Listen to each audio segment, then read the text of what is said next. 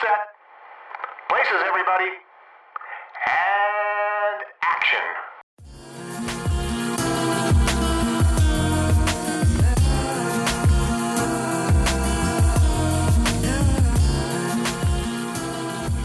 Hi guys, you're listening to Black Girl Film Club, a podcast where two Black women discuss movies. I'm Brittany. And I'm Ashley.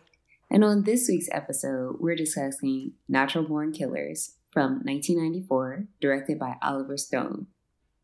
So if you listened to our previous episode, we changed our minds.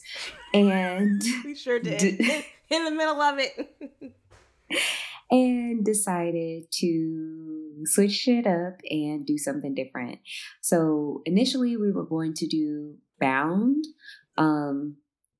which stars Jennifer Tilly and Gina Gershon. But now we're doing Natural Born Killers, which kind of paired better with Queen and Slim, which I have already forgotten about. Okay. And kind of glad that I did. But we want to take a few minutes to talk about Bound. That was like my first time, like I had never seen it, prior to, like, that was my suggestion for this month. And I had never like seen it prior to watching it for the show. And I did enjoy it. It was a little different than what I expected it to be, because I expected for them to leave the apartment building, and they did not. They never left. They left like twice, and then they never left again. I thought it was going to be Love on the Run, but it was not, and that's why we changed our minds. I was very upset by that. I was like, wait, they're never leaving. Like, they're never, like, they're, like, the apartment is the prison. Like, for that movie, I would say, like, maybe something like The Handmaiden would be a good pairing. You know, I think that's the better pairing. So maybe one day we can do that or something. Because we haven't talked about The Handmaiden, which is, like, I don't know. Like, that's kind of criminal on our part by now. But, yeah, Bound is more... It's definitely more of a stationary movie, which is interesting because this is a Wachowski movie. I think it's their debut. And actually, go ahead. It, like, when I was looking up, like, movies, what, like, inspired them to do that film, they were, like, inspired by, like, Billy Wilder films. Really? And I could kind of, like, see that, like, old school, like, femme fatale movies. Oh, okay. And you can definitely see that in that film. Yes. Yeah. It's very, especially on, like, Jennifer Tilly's part. She's, like, kind of the damsel in distress that becomes a femme fatale. Although I just was hoping that, like, multiple people would get it. But, you know, it's fine. It's fine. But I like the idea of talking about that movie just because the Wachowskis are so... well known for, like, sci-fi and action movies, and this is not a sci-fi movie, and I don't even know if you really call it, like, an action movie. I don't think it really is that either. So it's kind of interesting to see, like, how they jump from this movie to, like, The Matrix. So there's some, like, similarities in terms of, like, actors and kind of, like, the setting. Like, the setting of the apartment building reminded me of when they went into The Matrix, and then, like, everybody kind of perished. and Switch was like, not like this. So there were some parts that were kind of interesting, but, like, I wonder, like, how to explore, like, from, like, in the 3 years between those two movies, like, how their I guess, like, influences and what they were interested in showing on screen, especially them being, like, trans directors too. It'd be kind of cool to talk about, like, their sort of influences and stuff, especially since there's gonna be another Matrix movie. Ooh. But only Lana is doing it. I didn't know that was happening because they usually do everything together. But like Lily's been doing her own thing on TV, and then Lana has been doing her own thing with like The Matrix, and then I think they started Sense8 together, and then Lana was the one that finished it on her own. So I mean, they do stuff apart because they've written like comic books and stuff like that too. And that was kind of like a Lana only thing, so that's kind of cool. But yeah, I mean, if you have the opportunity, like, check it out. Just don't think it's like a true Bonnie and Clyde movie, because it is not. No, but it's good. I liked it. I enjoyed Gina Gershon as not Crystal Connors. What's that? Corky. Yes. Yeah. It's Corky. All it takes is a haircut and some I don't know, some Calvin Klein boxer briefs. Those are not Calvin Klein. Those are like Hanes boxer briefs. And she was a whole new person. A little dirt. Yeah, dirt on your face. Yeah, she's the maintenance woman. She's an ex-con and maintenance woman. And Jennifer Tilly is the woman married to the mob. And then I forget this guy's name. Is it Joe Pantoliano? Yep. So that's the guy who's also in The Matrix, but he was also in The Sopranos, which I don't think you've watched, but his character in The Sopranos and this guy were pretty close because he was pretty shitty in The Sopranos, but he was also one of my favorites. And so I was like, oh, okay. I see this. So yeah, you can kind of trace a lot of, or I guess make a lot of connections between a lot of different things. So, but that's like streaming on like Tubi. I don't know for how long, but go watch it if you can, because it was enjoyable. Yeah. So we also Christopher Maloney with hair on the top part. He is a very hairy person, but not on top. Detective Stabler about to be bald in a minute. Mm-hmm. When he come back, because you know he coming back. That's gonna be interesting. Because yeah, I mean, how are we supposed to watch this? Detective. Oh Lord Jesus! They announced this in the wrong year. He beat everybody ass. He's the worst fucking cop ever. He is, but I like his character because he be going through so much shit. And he's generally, I don't know, he's always like, sure, I'll fucking beat him up. I'm like, no, don't do that. And Olivia's like, wait. But then, of course, Olivia also began into shit herself. Unfortunately. On like a different level. Oh, Law and Order. It's Law and Order. I think the only way you can describe it is propaganda. It absolutely is. Because we're literally like, ooh, Staple coming back. That's not good. The whole internet was excited for that shit. I didn't see not one person being like, man, fuck this. No, the whole internet was excited. And then we were like, oh, but he's trash. But I mean, I'd rather watch the trashy cop, I guess, than the supposed good cop. Because, child, you don't have to lie to me now. You have to lie in my face. I mean, he be trying. I be watching. He just the was Brooklyn also Nine-Nine sometimes. Oh, I haven't watched Brooklyn Nine-Nine. I haven't even watched 911. I have not watched Law and Order since June. It's been very odd because, you know, I just like the fucked up stories. Like, just like fucking, who was it? Like, Big Boy got ate by a hyena in one of them. Like, Martin Short was like leading like a small cult. Law and Order that was the freakiest one. And then, of course, Law and Order Criminal Intent was my favorite for Big Fine, Vincent D'Onofrio. Mm-hmm. His pig tweet, that shit still kills me.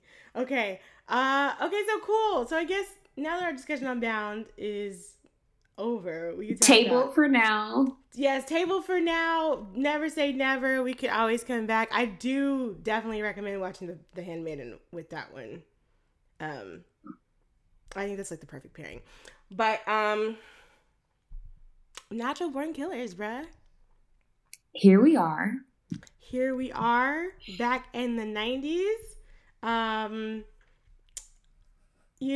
Doing it old school with lots of cable television. Yes. Lots of channel flipping. Lots of flashing lights. Lots of flash. I know. I tried to tell you. I was like, damn. I was like, oh shit, I forgot. There's a lot of flashing lights. A lot of quick editing. Be careful, y'all. Yeah, don't fall out. But for real. But I would also say that, like, I like this way better. Like, this movie was giving me everything I would hope that Queen and Slim could have given in a certain context. Because when you say Bonnie and Clyde, I'm thinking, like, I don't give a fuck. We're going out, we're killing, we're posing in pictures. We're, intimidating the cops. Everybody can suck our dicks, like, we're in love. And this is exactly that. Almost exactly. Yes. Like, this is a pretty good, like, modern, not retelling, I guess, but like a good sort of applying the same kind of characteristics to very in love people in the 90s. If you want to call it love, I guess, girl, I don't know. It's a relationship. And they're in love. Yeah, they're in for love. Them. They're their definition of love. Yes. Okay, nobody tell them shit about each other. So yeah, I mean, we decided to change our minds basically because this is kind of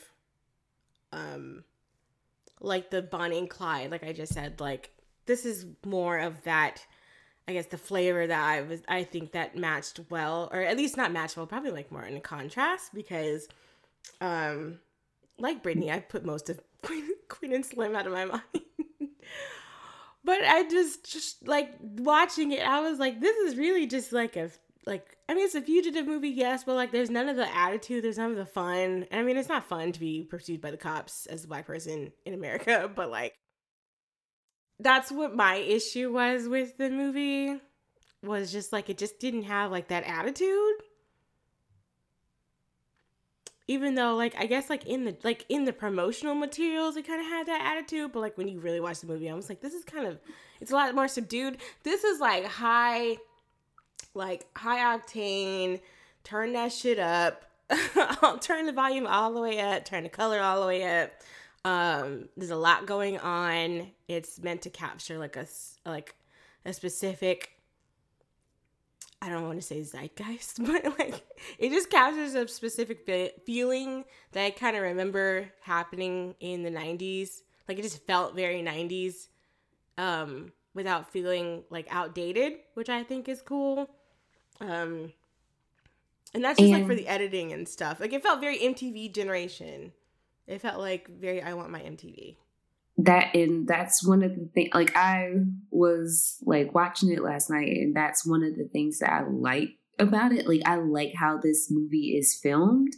Right. I like the techniques used, like for certain parts where they're like traveling like on their crime spree. Yes. They're not like driving in certain points. They're just in a car and they're it's like a projector and they're just showing like footage of like things happening in the background. And I was like, oh, that's cute. Like, that's really cool. Like in hotel rooms, it's just stuff being like projected on the ceiling or on the walls. And that gives you their backstory. Like not a lot of things are necessarily explained about the characters, but you get an idea of their backstory and what happened to them. Right. And it's just giving you an idea, and everything is amplified and sensationalized. Like it's bigger than life, and it's huge. It's huge. And it's supposed to be that way. Yeah, it's got a lot of texture to it. There's a lot to like look at. Like I think you could watch it multiple times and kind of look at, because I watched it before we talked about Queen and Slim, which is why we changed the movie, because I was like, oh, oop. And then I watched again today, and I was like, oh, like I'm seeing way more. Because like I would look, sometimes like I look at the Wikipedia, either during or after a movie, just so I'd like made sure I didn't miss anything, like for these, like for this, like for recording. Sorry. So I was missing some things, and I was like, oh, I didn't really see that. I don't really know how I missed that. But then I went back and I was like, oh, okay, because it's like, you know, since the editing's so quick, like you really gotta like look at it, or you'll miss maybe like a key part of like their backstory, especially with like Mickey's backstory, because his isn't really told in such detail like Mallory's is. So yeah, it's really like pop culture influence. It's supposed to be a satire. I don't really know if it's a satire, because it almost felt like very realistic from what I remember of the 90s and like cable TV and like crime TV. This is like almost like right before like 24-hour news. So it was getting to that point. It also reminded me of Serial Mom. So I guess in that way that was a satire as well. So maybe I guess you could consider this a satire. Would you consider this a satire? This movie has a lot going on with it because of its impact.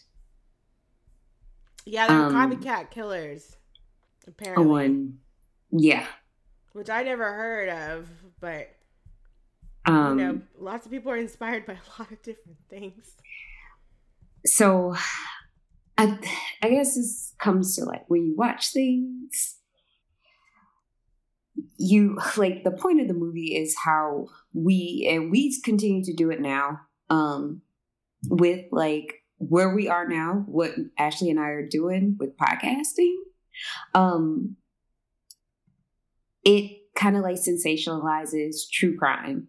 And that example is with somebody I was surprised to see, because I was kind of young the first time I saw this movie. As always, very young. It's one of the things that I kind of like snuck off and watched because I wasn't supposed to, so naturally I did. Who told you not to watch it? Like, what did you see? Did you see this like a trailer?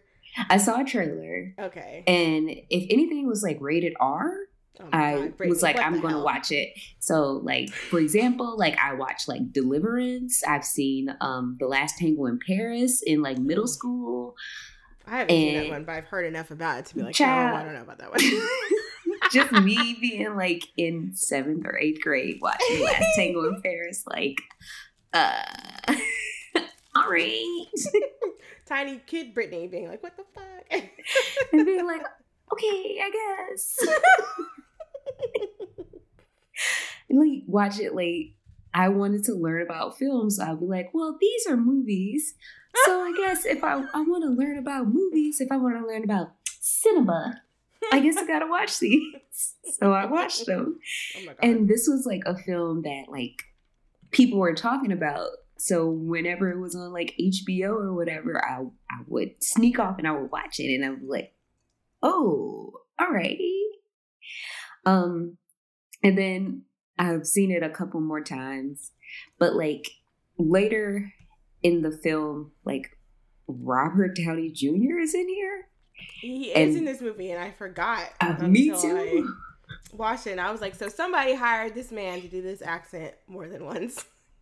Because the first thing I thought of was Tropic Thunder. Me too.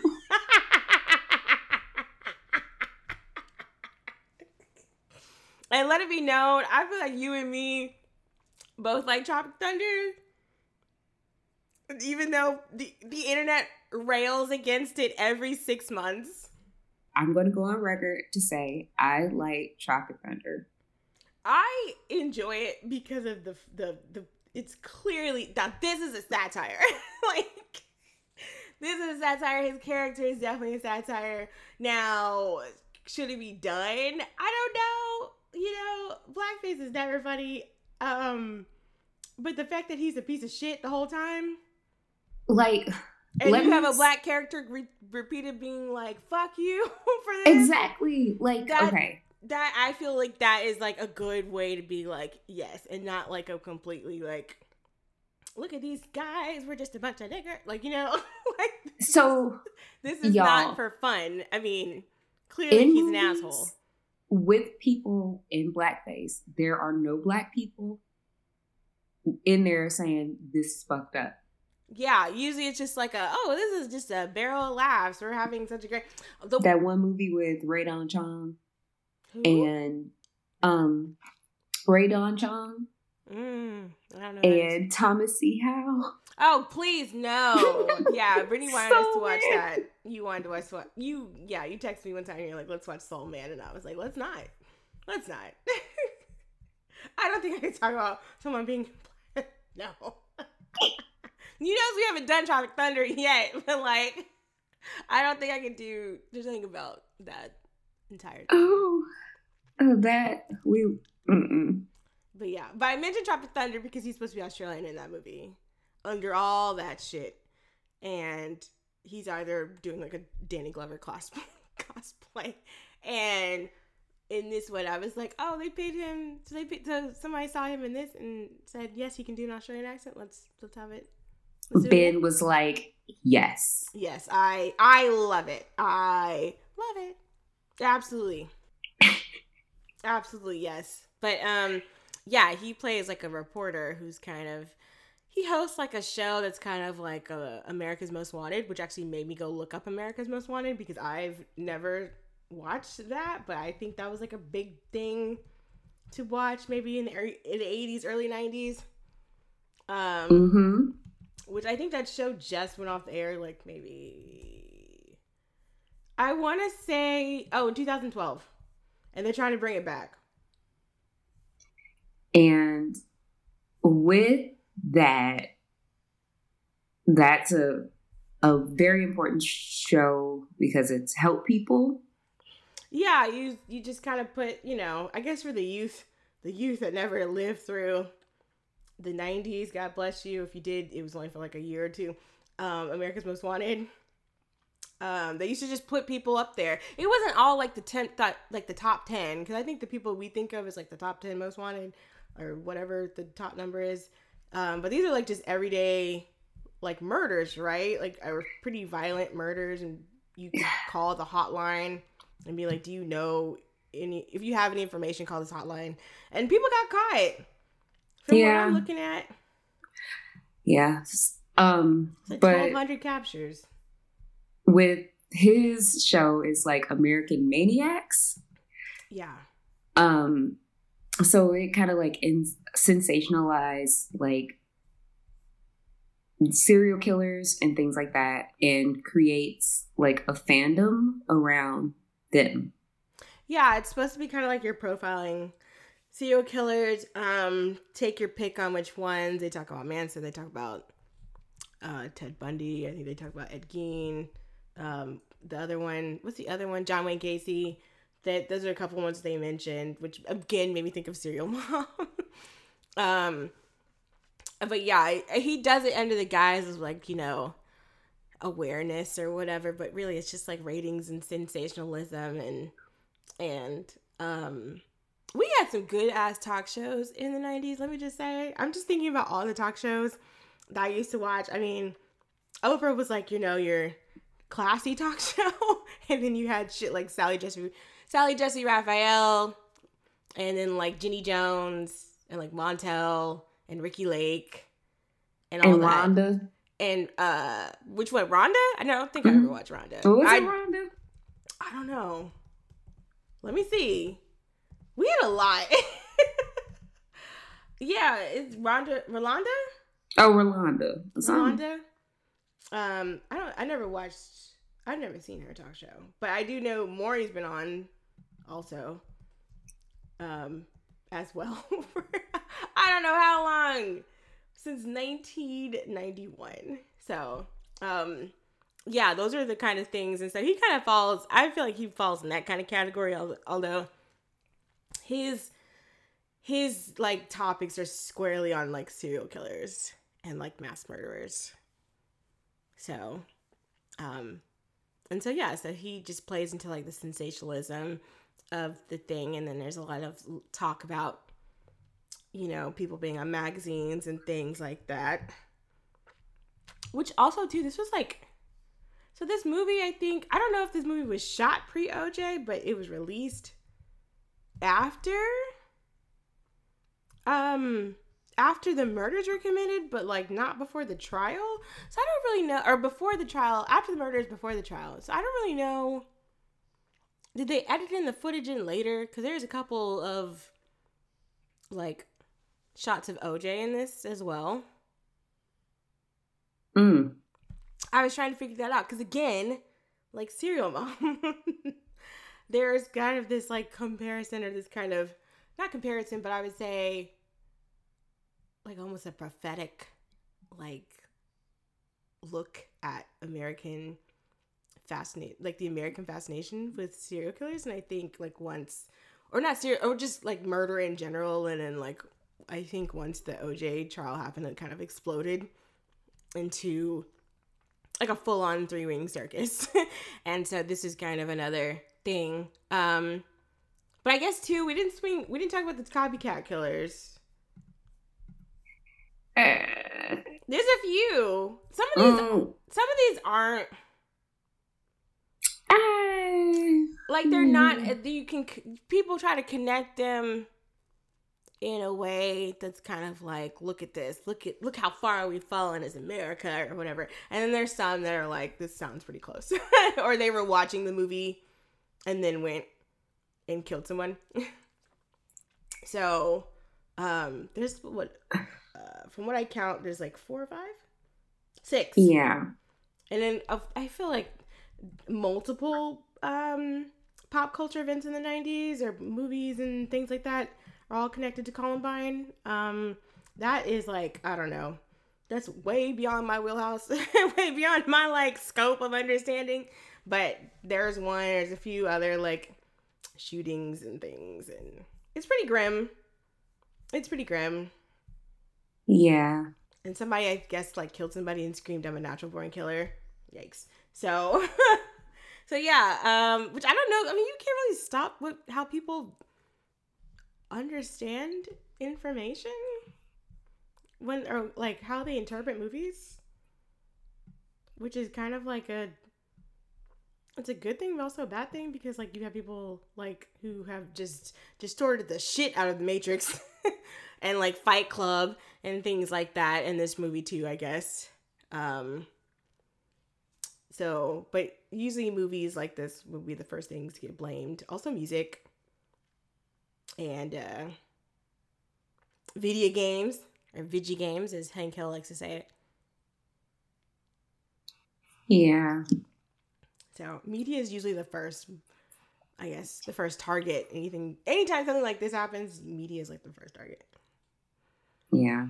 And not the various other issues in this country, including but not limited to government neglect and overall, I don't know, disdain for its citizens. I feel like it factors in a lot, but again, that's a whole different podcast. Yeah. So this movie, I guess to talk about the plot, because I don't even know if we talked about the plot in Queen of Slim. I think we just went straight into it. We went straight into kind of like dissecting it. We were just like, fuck it. So oh, you can take it. Okay, so basically, it starts out with people, like a couple, Mickey and Mallory, in a diner, and we really don't know anything about them. All we know is that they are in a diner, but they are wanted criminals, and we are on their journey through the desert, basically, as they commit a murder spree. So wherever they go, they commit a series of murders, and they typically leave one survivor with the purpose of telling whoever comes to see what happens who did it. Yeah. They want the attention. Yes, so they're doing it for the mere purpose of notoriety. Doing it for the clout. Yes. As the youth would say. And like over the course of their journey, we learn a little bit more about them, like how they got together, which I was a little unclear of, because like the story, the movie itself is kind of unique. I like how it's filmed because it's kind of it's trippy. It's very textured, a lot of layers, yeah, a lot of things you don't really know if you're in the movie or if you're in like a TV show. Are you know, is there a commercial break? mm-hmm. or you know, if you're in a flashback. So there's a lot of things that happen. Mm-hmm. You got media clips again, because we're talking about the influence of media and what it does to viewers and how we digest it. But like for Mallory, we learn a little bit about her home life. We learned that she's been abused by her father, which was... It's not funny. It's because Rodney Dangerfield. It's because Rodney Dangerfield is that I'm laughing, but it's not funny. It's actually really awful. It was like watching it, I was like, wait. The first thing I could think of, because again, I was a kid in the 90s. You think of Ladybugs and Rover Dangerfield? I'm thinking of Rover Dangerfield. I was trying to think. I was like, what was that dog? He used to play a dog. When the first time I watched it, that was the first thing I thought of too. Because obviously, at first I was like, Ladybugs? And then I was like, oh no. Yeah, because he's gross in this. And I'm someone who just watched Rover Dangerfield. I'm not old enough to really have followed Rodney Dangerfield's career. He had a career long before I was alive, but yeah. So that was the kind of like, I don't know. Has he ever played really shitty characters like that? Because that was kind of like, what the fuck? What's the name? Wait, is that him? Let me make sure, because I feel like I also went through a phase where I used to watch like 80s. What are you talking about? Caddyshack? Raunchy comedies a lot. I mean, you got Caddyshack. You got something called The Killing, which is, he was barely in it. He was like a extra. Something called The Projectionist, Easy Money, Back to School. Moving. Back to School. I've never heard of Back to School. So Back to School is where he went back to school to be in college with his son, and he was like a party dude. I haven't seen this, but I feel like I've heard of this. I've definitely seen something about this. And it was like he was like rich and he could like buy things, and it's like, hey dudes. Oh no. Kind of like that. Oh no. Because he's a stand-up comedian, right? Yeah. Okay. Yeah. See, I know him as just like being on like TV and of course playing a dog. So, which is like, come on, Legacy. If we're continuing the conversation from last episode, come on, Legacy. Oh God. But yeah, it's very, because he's very fucking terrible. And he's still like, so he's a comedian. And the way that her backstory is framed, it is like a sitcom. So it has like a laugh track, and he's making statements and jokes, and then it has the laugh track, and it's implying that she's been abused, and you hear the laugh track. It's implying that her mom's been abused and different things. Oh, go ahead. Keep going. And it's like, it's so uncomfortable to watch.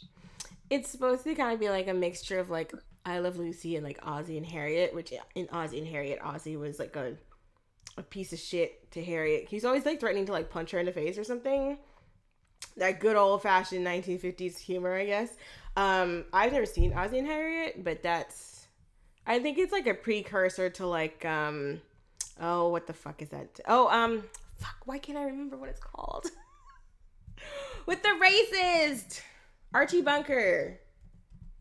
Why can't I remember what that fucking show is called? All in the Family. I'm having a moment. All in the Family. It's kind of like a precursor. It's like one of those kind of things. I've from what I've gathered, it's supposed to be like that. But also, it kind of reminded me of Married with Children. Oh. Remember how what's her face was like the kind of dumb blonde. Oh, with the best outfits With ever. the best fucking outfits. What was that? Christina Applegate.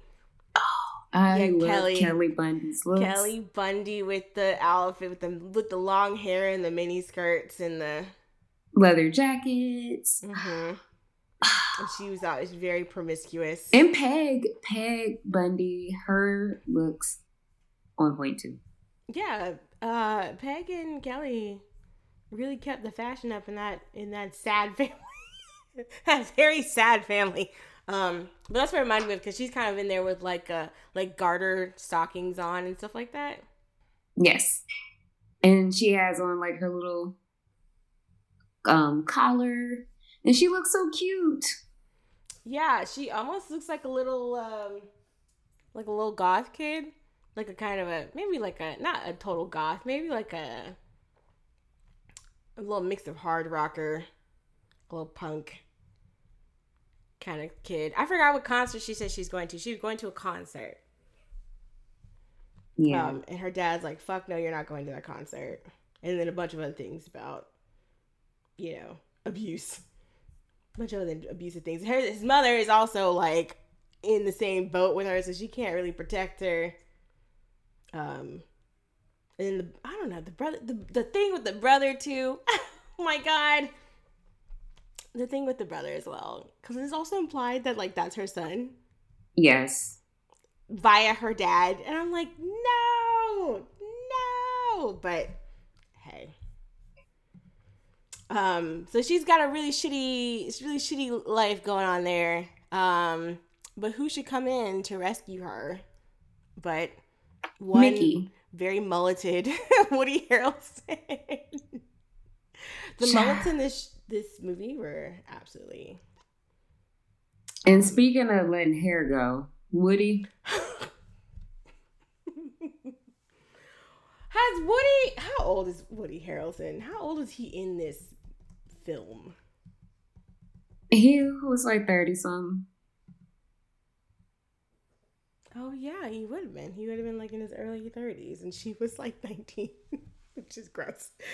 Juliet has a few movies where I'm like, were they protecting you on a set, child? Because I've heard about Cape Fear. No. Martin Scorsese, bitch, I love you, but that was wrong. Why'd you do that? I forgot about Cape Fear. I was gonna watch it. That's the only reason why I remembered, because I was gonna watch it Girl, it was between that and Fantasia. I was having an existential crisis on Friday. I was like, what the fuck am I supposed to watch? But yeah, she was like, she had to be like in her like late teens in that movie. So if you watch it back, you're like, oh, gross. And in this movie, I think she had to be maybe like 19 or something. Cause I was going back and trying to figure out like how old Juliette Lewis is. She's only like in her like late 40s. I would like to see Juliette Lewis in more things. Yeah. Now. I don't know what she like. I mean, she's in things, but she's not in things like that. She had a she had way more of a popping career in the 90s. Yeah. Especially for how young she was, at the start of it, at least. She's in something. I think she's in something that's coming up. I don't recognize the title. So last thing I saw her in was an episode of New Girl a couple years ago. No, wasn't she in Ma? Oh, she was baby girl mama. She was in Ma. Listen, she stays working, but she was baby girl mama and Ma. Girl, you're right. So before we turned on the mics and started recording, we were talking about A Million Little Pieces. The movie about the James Frey book, and she was in that apparently. So, I mean, she stayed working. She wasn't like, back to back, but she was in a movie almost at least in the 2010s, in the last 10 years, she was in a movie every year except for 2017. So she stayed working. I don't know. She's like in a lot of things I don't recognize. Is that so? Depending on what you've seen, or like, you know, I guess your tastes in movies. She's in there, but yeah, she's not like at this level. But she also does music and stuff, so she's busy, and also she hangs out with Tom and them, so maybe she's busy on that level as well. So yeah, her home life is really shitty. Mickey comes, he's like the butcher. He brings a lot of meat over, 50 pounds of beef, and he's dropping it all over the goddamn floor. Yeah. And it's love at first sight. Yeah. But you never really figure out how old he is in this. So, but yeah, you're right, that hair. That hair was very interesting. I was like, when did Woody Harrelson have hair like this? Fresh off Cheers. Wait, when was Cheers over? But I think Cheers was early, like 92 or something. Cheers was on for a really goddamn long time. 93? I didn't realize it was on for so long. He was on there. It was on from 1982 to 1993. Which is actually the way some people are like pushing for shows to be on for goddamn forever. That's actually not that bad. Yeah. Yeah. I mean, I watched Cheers when it aired, so I watched reruns. just me. Shelley Long. Just me watching Cheers. Being an old woman saying, I like this show. I'm only like 6 or whatever. I watched this on rerun. I think it used to come on Nick at Night, and that's when I used to watch it. Because I was too young to watch this. Have watched this when it was on. But yeah, I don't know, because he's kind of like a good guy in Cheers, right? Like he's just like a really chill guy. He was kind of like a dummy, but also I don't know, it's definitely not this. No. This is very different. No. I've never seen White Man Can't Jump. Have you seen that? I watched it. Oh wait, I was watching Money Train. Anyway, oh yeah, Money Train too. I'm looking at his movies. Cause I'm trying to figure out cause you know when you play like an iconic character, or at least a show, like a character on like an iconic show that's like really beloved, it can be kind of hard to like get people to not think of you as the character on said show or said movie or whatever. So I'm assuming that's kind of like what his motivation was to like be in this movie. But also I don't really know a whole lot about Woody Harrelson. He's just kind of like a guy. He is cool, I guess. I think he smoked weed.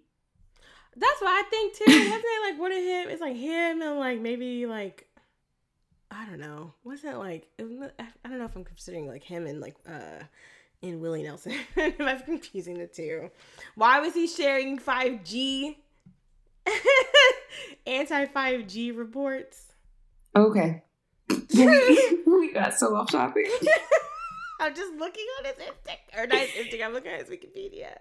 No, yeah, and he said he works. I mean, shout out to the first season of True Detective. When he was eating that. Anyway.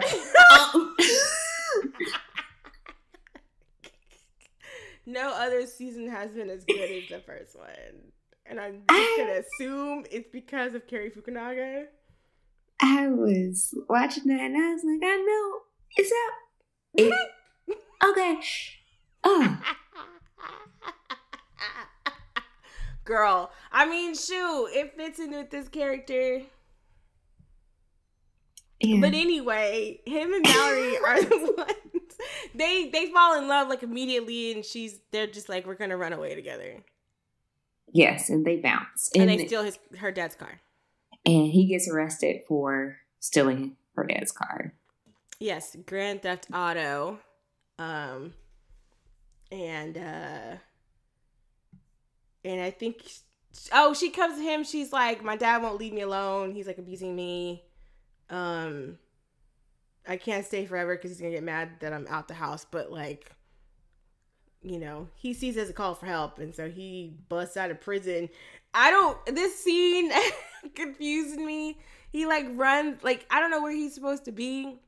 I'm assuming they're somewhere in the Southwest or possibly Texas. But he rides off the jail, the prison area. He he escapes from prison on a horse. And while there's a tornado,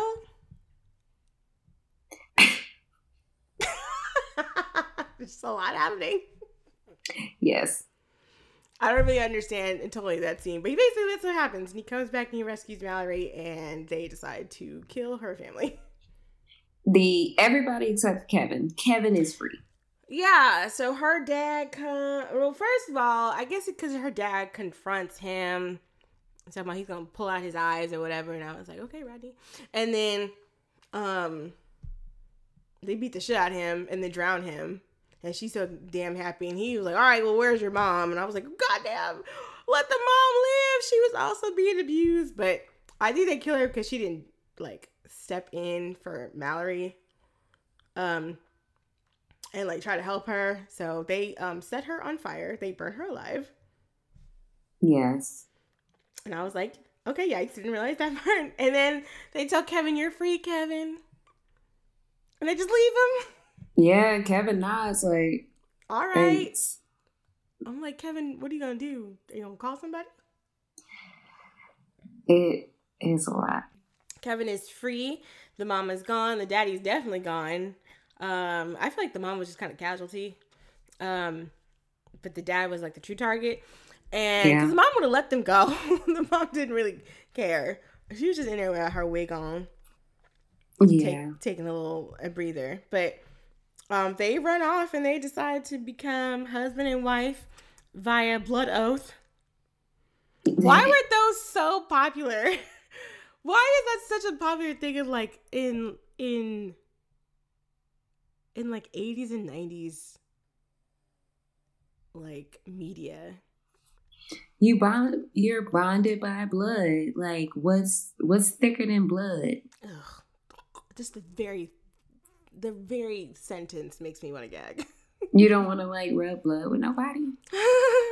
As I have said multiple times on this podcast, I do not deal with bodily fluids very well. Or at all. You want to give us a little dab? No. Little dab? No. But I feel like this is a thing. Because I remember, what was I watching? I was watching this as a kid, but they cut themselves.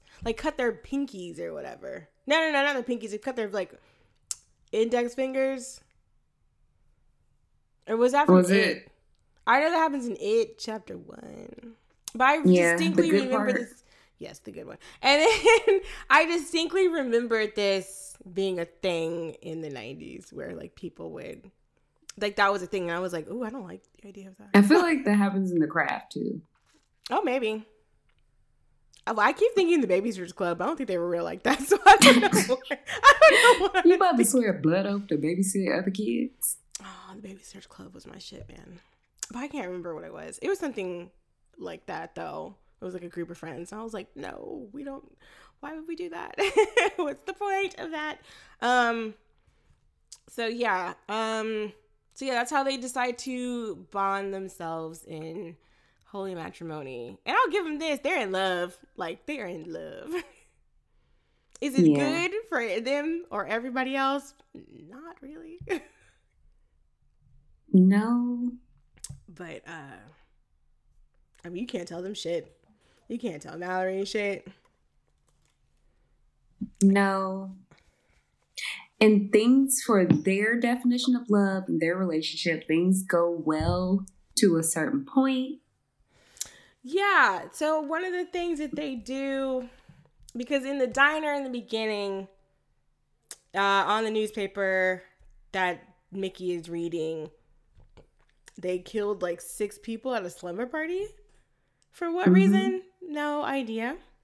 Why were they at a slumber party in the first place? Who knows? But they, you know, Mallory has a new weave. I should say that too. She's I need a whole new wardrobe because I'm a whole new woman. Let me say. That weave was killing me. I loved her Daryl Hannah Splash crimp wig. That was like the heaviest looking wig. I enjoyed it. Like, I was like, yeah, let me get one of them. Oh, God, okay. I wanted it. Okay. It reminded me of them. It was a Barbie that was not Barbie. I was going to say, it was a Barbie doll that you could crimp its hair. It was like a Barbie that was taller than Barbie, and it wasn't a Barbie. It was just like not a baby doll, but like a... No, it was like a doll-sized Barbie, like a Barbie-sized Barbie, but it wasn't Barbie. It was like a different brand, and it had like flat feet. Oh, and it was like supposed to be like a real person type doll. Oh, that's weird. But not a real doll. No, not like Bianca from Mars. Bro, I miss Bianca. I used to have a little plant that wasn't real in my old apartment that I named Bianca. You aren't. Chaotic. I remember what you're talking about. But what I remember was there was a head. Remember they had the little doll heads? Mm-hmm. That were kind of like, you know, almost like you were like in beauty school or whatever. And I think you could crimp the it wasn't a doll. I don't know what you would call it, but you can crimp its hair. I remember wanting that. If I could find it, I'll show you. But they had hair like that. And I don't know why we wanted to crimp our hair so bad in the 90s. I know, fry that shit up. And it came back in the early aughts. I used to crimp a little bit. I wanted to, with some but I could never spritz. find a crimper, like the irons with the little plates or whatever. Ooh, I had it. Because that's what they had. You could buy like a crimper, but like, God, if I had found a crimper, my hair, I would not have hair. So I would have no hair whatsoever. But yeah, crimping was a thing. I remember one of my friends came to like winter dance. Hair was crimped up, and that was like in 2005. Mm-hmm. So it's a style that it perseveres. It has continued. The way things are going with people grabbing shit from the 90s and the 2000s, it's only a matter of time before we see some crimped hair again. Mm-hmm. Crimped hair with a straight bang. Let me find that wig. You see it on me. Oh. Yes, please go source this wig. But she's got like this blonde hair. I love the fact that she was talking to him and she went and go pissed in the desert and she's sitting right in front of him pissing in the dirt. And he's like, Mallory, I love you. And I was like, no. When they were talking about like she was dancing on a car. Talking about angels. And that, like whatever they were talking about then, she was saying that she saw him riding a red horse. Yeah, I was like, that sounds angels. Yeah, I was like, is that not the apocalypse, girl? Is that not like the 4 horsemen of the apocalypse? And I was like, that sounds a lot like what Manson used to talk about, but okay. Oh, really? Yeah, a lot of people have a lot of things to say about a lot of stuff. I was like, I know he had like a big, like, what do you call it? Like a big, I guess, prediction of like the end of the world. Like nothing brings people together like the discussions of the apocalypse and how you can save yourself. But I never read like deep into what he said. But I know the highlights, which is like, we're going to make slaves of all black people. That's not the word he used. So, and he was going to be the ruler, basically. Yes, he was going to be the ruler, and the only way to join him was become his slave. Yeah. Love it. So they're fully into each other. I think one of their first crimes. Oh, I was gonna say something about the beginning. In the diner, they be kicking people's ass. Yeah, I wasn't expecting that part. It's very cartoony. Yeah.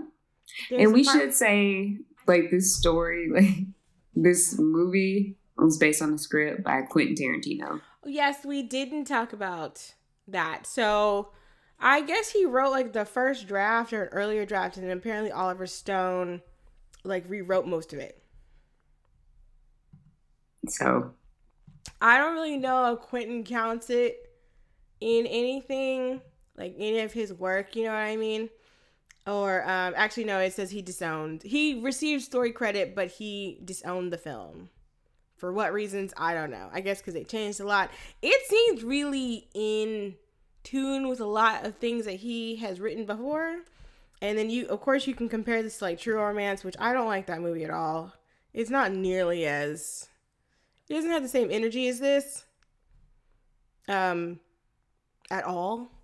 Like, aside from two people meeting together and falling like head over heels for each other and then just going around doing shit or whatever, I don't think it's the same. I mean, it's the same, but it's not as energetic. I was very bored watching that movie. I'm very, very bored. So yeah, and I think True Romance came out the year before this one. But he didn't direct it. Somebody else directed it. And it has a cult following, which, whatever. Yeah, it's not good. To me, at least, it's not good. So, but yeah, I like the fact that they were like Mallory is not someone to be fucked with. I enjoyed that part. She's beating the shit out of people. Like, she's fighting. She's not shooting at people just yet. She's actually like hand-to-hand combat, which causes people to underestimate her. But she's genuinely like, I will beat the shit out of you, without hesitation. And half the time, Mickey just be joining in, or somebody's about to come and jump in and fight dirty, and he's like, now that's no way to treat my woman. He goes and shoots him. But there's a lot of like, it reminded me of like Looney Tunes a bit, where like, remember he shot that one waitress, but like it was almost like not slow motion, but it was almost like a cartoon. Yeah.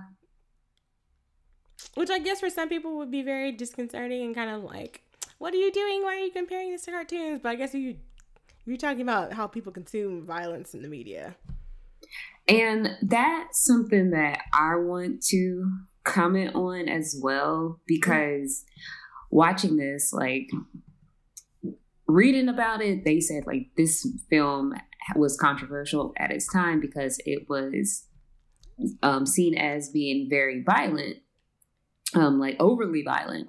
And watching it, like even when I like was younger, I was like, okay, this is a lot to take in. And then watching it like a couple years ago, I was like, well, this isn't as violent as some things that I've seen previously. And then watching it the other night or last night, I was like, well, this isn't violent at all. I mean, it's pretty violent. It's just not as gross. It's not gross. It's violent, but it's not gross. I think that's what people, when you talk about violence in movies now, I think people are really talking about the gross factor and like how much blood there is and how much special effects goes into that, because there's some pretty bloody parts. Like, you know, at the end of it, Robert Downey's covered in blood. There's one scene where he's spitting out blood as the devil. And so, I mean, it's pretty heavy on the blood or whatever, but like a lot of times you don't really see everything. Like, you're not seeing people get a bullet to the head necessarily, but it's still violent. Yeah, like I would say like it's violent for its time, but since then we've seen more and more violent films being made. Well, you can show more. Yeah. You show more. I can watch a movie where somebody literally can get a bullet to the head. You see the blood splatter, you can see the bullet hole, all that. But this is more like, I was thinking more like this is more like senseless killing, because half the time it's just like, why? Why are you killing these people? Oh, yeah. They're doing it just because. Yeah, they're just doing it as like a thing, because at one point Mallory shoots a biker off his like a cyclist off his bike just because. She's like, I've always wanted to hit one of them. Not for any particular reason. They didn't do her wrong. The only people who really do them wrong is her parents. Everything else after that is like they're killing for sport. So, I mean, I don't know. I mean, now I've seen like you said, we've seen way worse in terms of like how it's depicted on screen, in terms of level of detail, which I think that's maybe how people should categorize it now, or that's how people categorize it now. Same thing when people say like stuff isn't I don't know, gross or scary or whatever. It's really just the shit that's being depicted, honestly. I feel like people are mainly looking at it as the gross factor. Because some of that shit is kind of gross to look at, and that feeds into the fear, the disgust, and the violence, and whatever. Yeah. Yeah. That was just interesting. And also, we've seen more in the media as well. Like, we've commented on, like, we've seen things happen like this in the media. Whereas in the past, we might not have seen it happen live, but now we've seen it constantly. We talked about that on previous episodes too. Well, now it's instantaneous. Yeah. So I know it's happening when it happens and not like hours later or days later or whatever. Mm-hmm. So yeah, there's like that difference. It's just like, you have to think about like what people were seeing at the time too. Mm-hmm. So if you're a person who was like a youth in the 90s, maybe you hadn't seen that much shit. And same as somebody who's like living in the 60s and whatever, and you know, seeing Manson murders and stuff like that's. I mean, even nowadays, I'm like, ooh, Jesus, that's a lot. But like, ooh, we've seen a lot. I'm just thinking about that. Ooh. Yeah, no wonder everybody's fucked up. We've seen too much. And on anxiety pills and shit. Like, everybody's going through it. Everybody's going We've through it. seen too much. Yeah. Yeah. So, but the thing is, too, about this is that they are very popular. Yes, they have fans, too. They have fans. They have, I don't want to say like groupies, but like they get a lot of media attention. Like they're being put on like Time magazine and on GQ. And I'm like, first of all, how do you get a picture for GQ? How do you get a picture for GQ and like I guess Rolling Stone and I know there's a few magazines and like they're internationally known as well. Which we don't see in Queen and Slim, and that was one of the big things I had issue with, which is kind of like, as connected as the world is, we never really see a whole lot of how they're being portrayed in the media, other than like offhand comments from everybody else about how they're like the new Black Panthers, which whatever. And then, you know, people regarding them as folk heroes, and these people, I don't even know, like they're not really regarded. Do you think they're regarded as heroes? There's some like really cool, like wild shit that's happening. A little bit of both. They're heroes to some people, and some people, they are vile scum human beings. And then some people, can you believe this is happening? Yeah. Yeah, it's just kind of like, oh shit, this is a lot. Like, I don't really know what to process, but I'm into it and I can't look away. It kind of, again, I've mentioned Serial Mom a bunch of times. Remember, like, John Waters said that there was, like, actual fans of serial killers. Like, he would go to court, like, trials and stuff. And there was, like, a line to, like, be one of the people, like, that got to sit in the trial, like, in the room.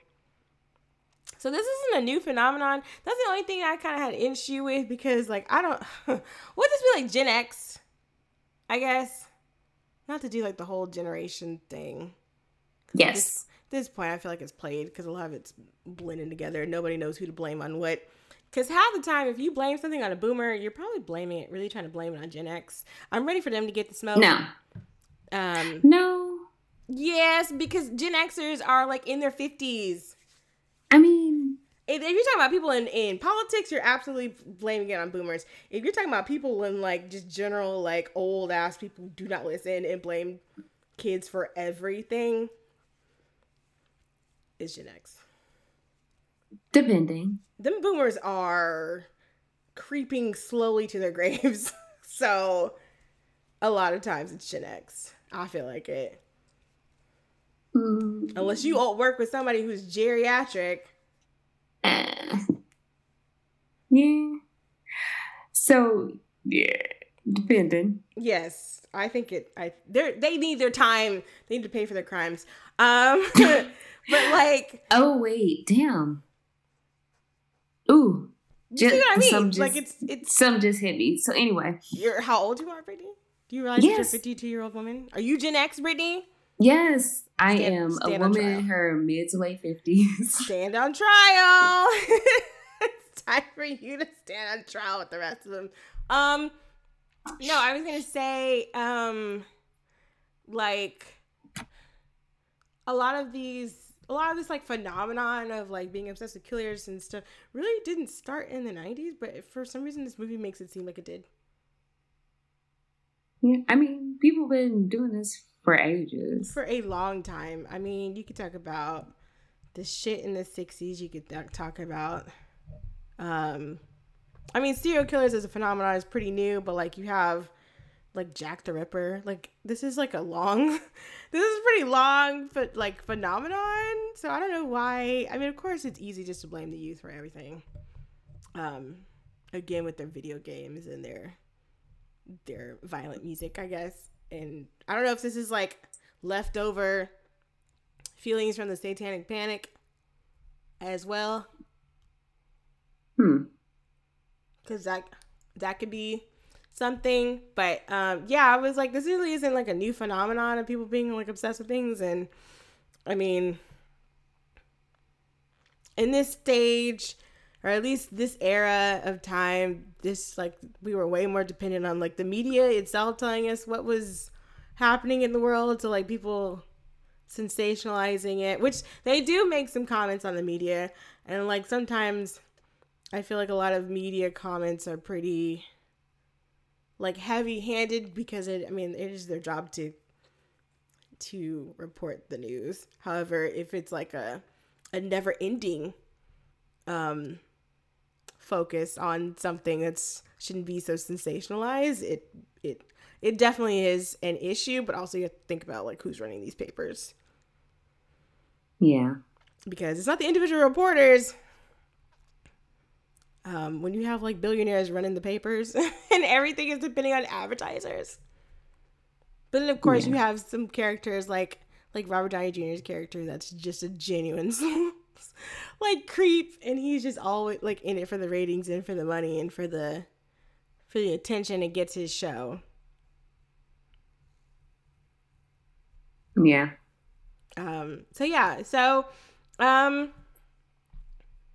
I guess at this, like, at one point you see them like they take a hostage. This is crazy. This is like the start of some scenes I didn't like. They take this hostage, and you see how like jealous they are if someone else is in the picture, because he gets mad at her when she takes off her ring, which her ring is really cool. It's like a snake, right? Yep, they have snake rings. It's so cool. And then I think she gets mad because he's looking at the hostage, which I didn't even know she was there the first time I watched this. And then I watched it and I was like, wait, there's a bitch right there. There's someone tied up in the room. No. But she gets really like upset when he's like looking at the hostage while they're having sex. And I'm like, ugh, gross. And so she leaves and he like assaults the hostage. And I was like, I don't really think they show it, but it's like cut in or whatever. Cause she goes and, she goes to like a mechanic or whatever. Yeah. And like she has sex with him and then he recognizes her. But apparently he's also not good at eating out. And she's having like flashbacks about her dad. And so she shoots him. Yes. And also says the worst head she ever got in her life. And she said, don't be so eager. And that reminded me of that Megan Thee Stallion lyric.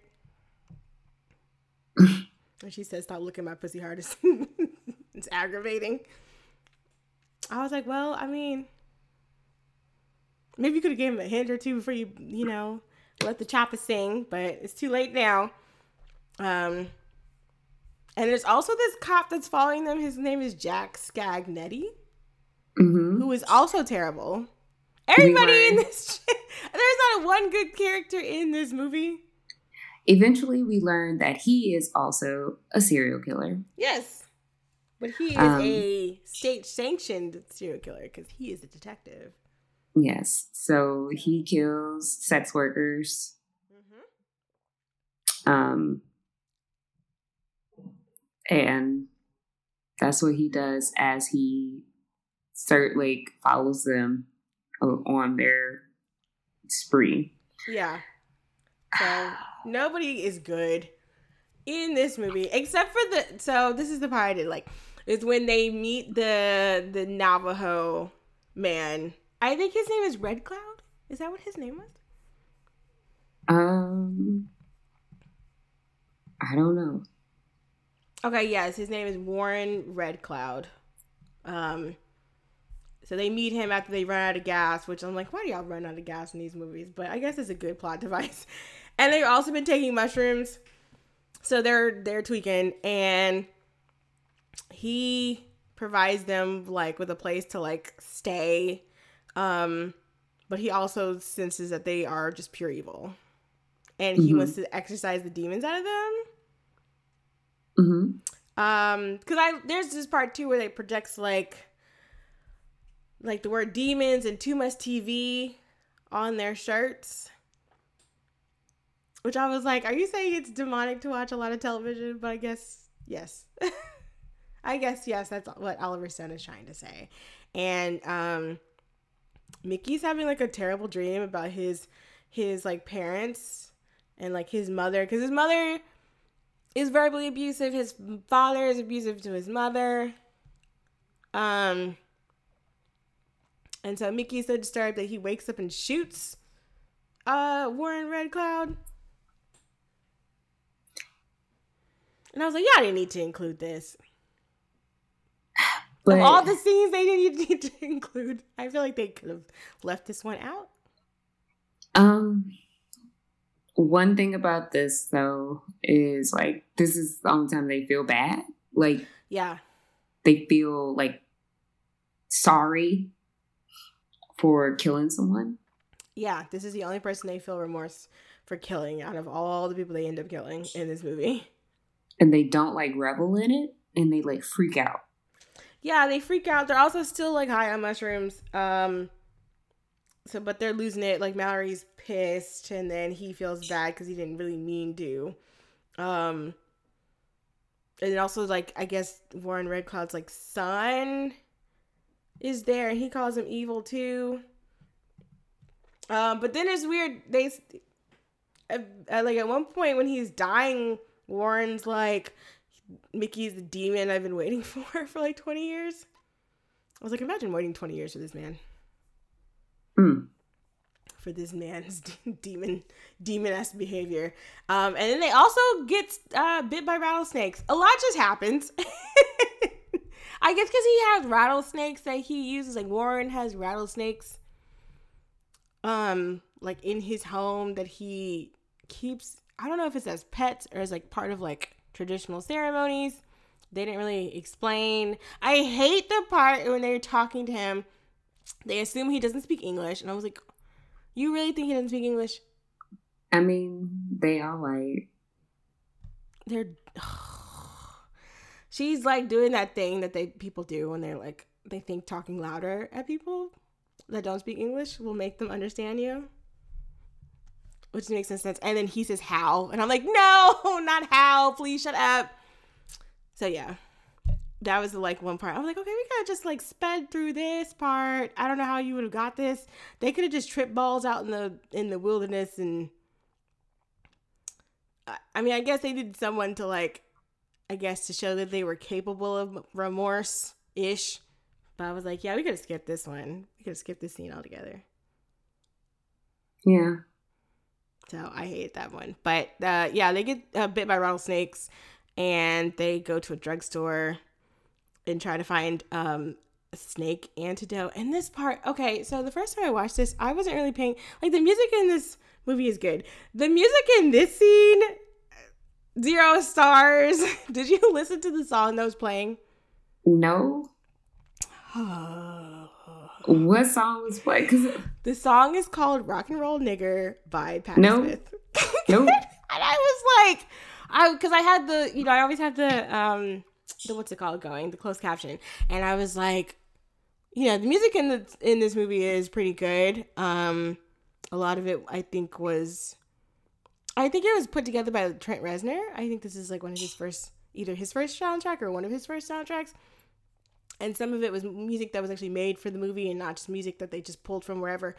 And this is like a song from one of her albums, because I feel like Patti Smith is one of those, like, is it her or Yoko talking about a woman is the nigger of the world shit? I'm like, every time I see that quote, I'm like, I just want to fucking like claw my eyes out. This is a song. Because Patti Smith apparently identifies with Patti Smith, a white woman, as far as I can tell, identifies as, yes. And I was like, wait, what are these lyrics? What are these lyrics? I guess it's say something wild, but I'm not gonna do it. You can say it wild because the motherfucking song. Why do you want that title? Y'all are so weird. Why are y'all so weird? Why? And they know they can't handle being both. No. Marilyn Manson has covered this song, and I'm not even surprised. It's just so fucking ridiculous when you really sit there and think about it. I'm like, why do y'all want to be... Like, you're already maligned, pretty much, but like... Why do you want that title? Nobody wants that title, bruh. Like, child. Yeah, it's very... but she defines it as being like a rebellious and honorable outsider. And I was like, child, are you fucking stupid? But I just wanted to know if you had caught it, because I was in there and I was like, let me Google these lyrics, because who is singing this song? That went woo over my head. Well, I guess it's because it's supposed to be, they're quote unquote rebellious, or at least living on the outside of the fringes of society. They have rejected society as a whole, but like, that is not what that means.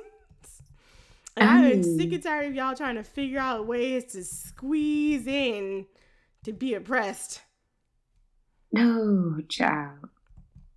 Child. Yeah, I was very much like,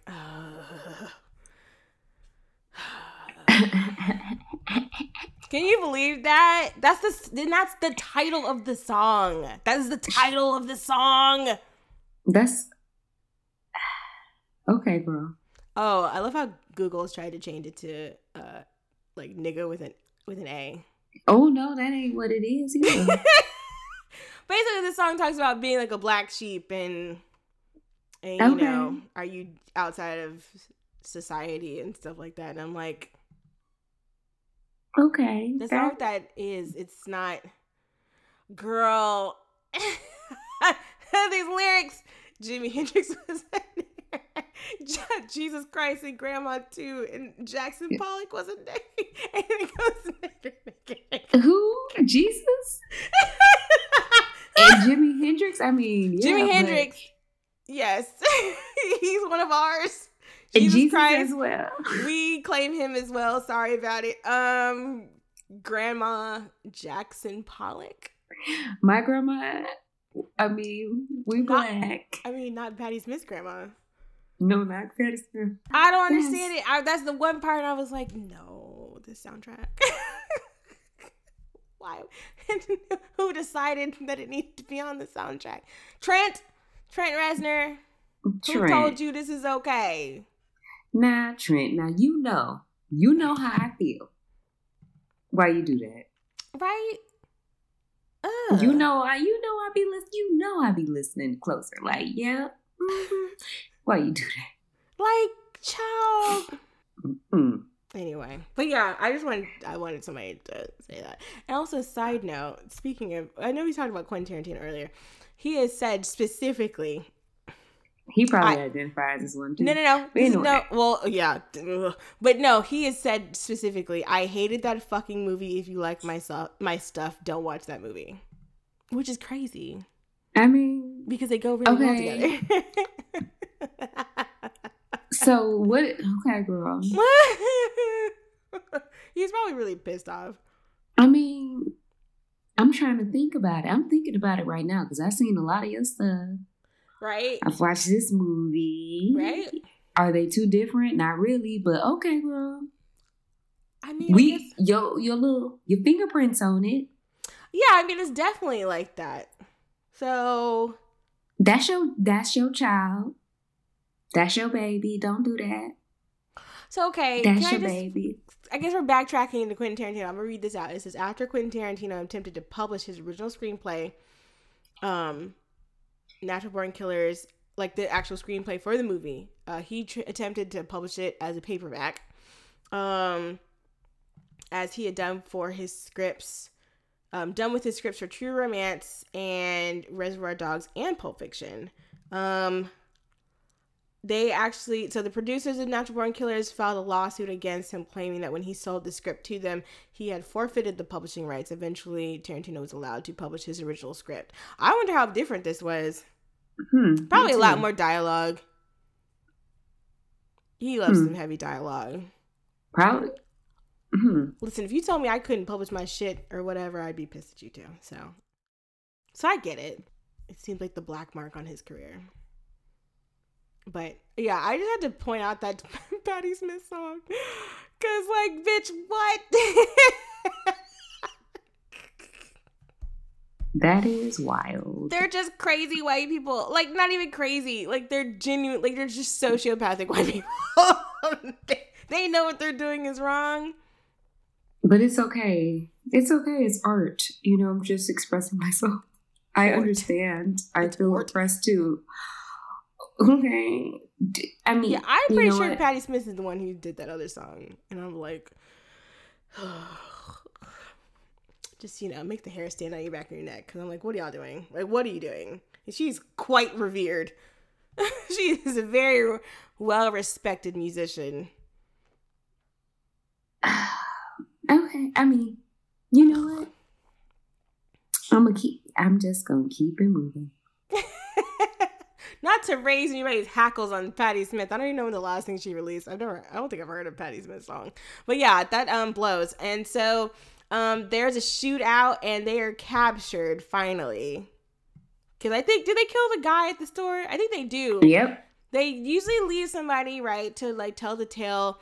And so people are like, oh, well, you can't shoot me because like I'm the last one. And he's like, well, I gotta shoot you because there's be something to talk about. I'm like, what? He was like, ooh, got you there, Nana. Yeah, like, and yeah, gotta give him something to talk about. By this time, they had killed 48 people, I guess, in 3 weeks. And this makes number 49. Mm-hmm. So, I don't know what the cops were doing. Like, you fuck up and not have your tail light on and people want to gun you down. So I don't know what was going on here. And then we see them in jail. I think they're in jail for like a year. Mm-hmm. And then we see Tommy Lee Jones.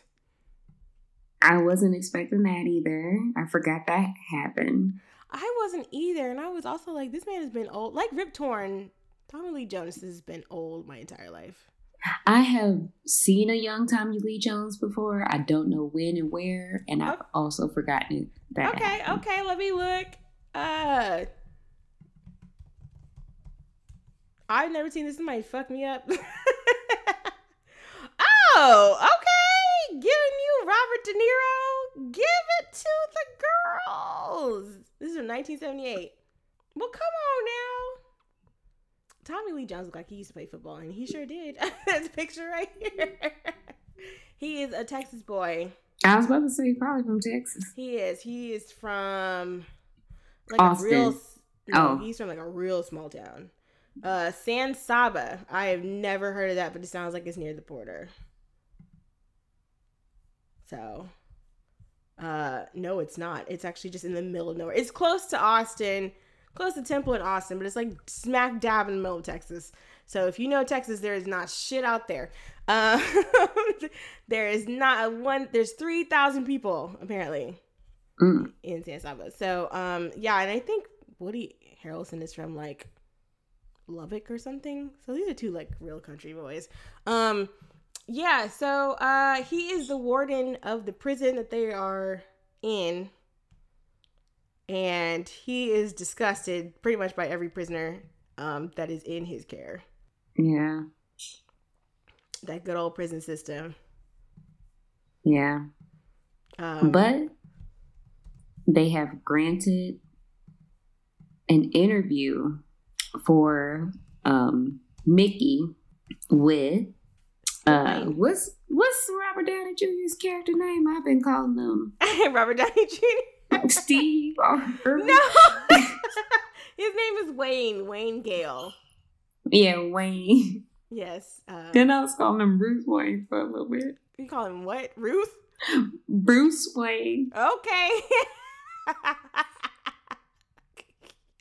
It's funny because he's Iron Man. Yeah, no, so he wants to get like the prison exclusive. Like they want to give Wayne the Wayne wants the prison exclusive. He's planning on making like this big. Ooh. Yeah, I seen. Oh, sorry. You sent a picture of young Tommy. I sent Brittany the picture of Tommy Lee Jones with long hair. All these other pictures, I don't really know about these other pictures, but this one he's giving his Robert De Niro, and I respect it. Yeah, I like Tommy Lee Jones. He's been in some good movies. Mm-hmm. Oh, okay. Wait a minute. I'm gonna send you another one. So listen, if this ain't the thirst hour, then what's the point? What is the point? What is it? This is 2020's been hard, y'all. We are struggling. Dr. Fauci let us outside. Ooh, with a turtleneck. Listen, will we go on record saying that young Tommy Lee Jones he had the juice? He had a unibrow and he did have a turtleneck. Got that hair, okay. Got that jawline. Oh, I see it. What year is this? It's probably like from the 70s, I think, too. I don't know. He's got a full head of hair. Oh, he's got a picture of him with This is gonna be me sending pretty pictures of Tommy Lee. He looks, you know it. Somebody compares him to what's his face? To like to Josh Hartnett. It does kind of look like Josh Hartnett. What is this? I don't know what these glamour shots are now. She done said something. He got his chest hair out, shirt unbuttoned, wind blowing through the hair. It's giving John Travolta. It's giving John Travolta. All right. Oh, that's the movie. Okay, somebody just mentioned it. What movie? That's the movie I seen him in, and I was like, he was young here. What movie? The Eyes of Laura Mars. Oh, I've never heard of that. It's a movie I told you to watch because I feel like you would like the aesthetic. Okay, I'm nervous. I mean, if it's in the 70s, I will watch it, but I'm not. Yes. I'm a little scared. Yeah. What was I gonna say? Oh, so yeah, there's the interview that's happening. That's going to happen. It's supposed to be a big event, like a cultural event, I guess, because it's being held. It's supposed to be aired right after the Super Bowl, so like people are going to be watching television, and Wayne is very excited. There's also a plot to kill Mickey and Mallory because they are supposed to be transferred to a psychiatric hospital or prison. And the warden's like, I'm sick and tired of them. Sheriff, I need you to kill these people and just make it look like an accident or something. Yeah. Which, girl, I was like, you're not even gonna have to worry about them. So what are you worried about? Like, why are you doing this? But also, like, either Mickey or Mallory. I know Mallory has killed people in prison, and I feel like Mickey has as well. And so, the detective is like, why don't y'all just like put them in the electric chair? Which I was like, oh, that's really casual. But I was like, if this is in Texas, I mean, it feels it feels on brand. And the warden is like, well, we can't because every time we're going to, they kill somebody else and we got to start the legal proceedings all over again. I was like, okay. I guess that's one way to avoid the electric chair. I don't know if that would work in real life. So at this point, I'm thinking that Mallory is actually got some psychological issues. I mean, she does, but like genuinely, like there might not be no turning back for her. But Mickey seems more like he's just a genuine sociopath.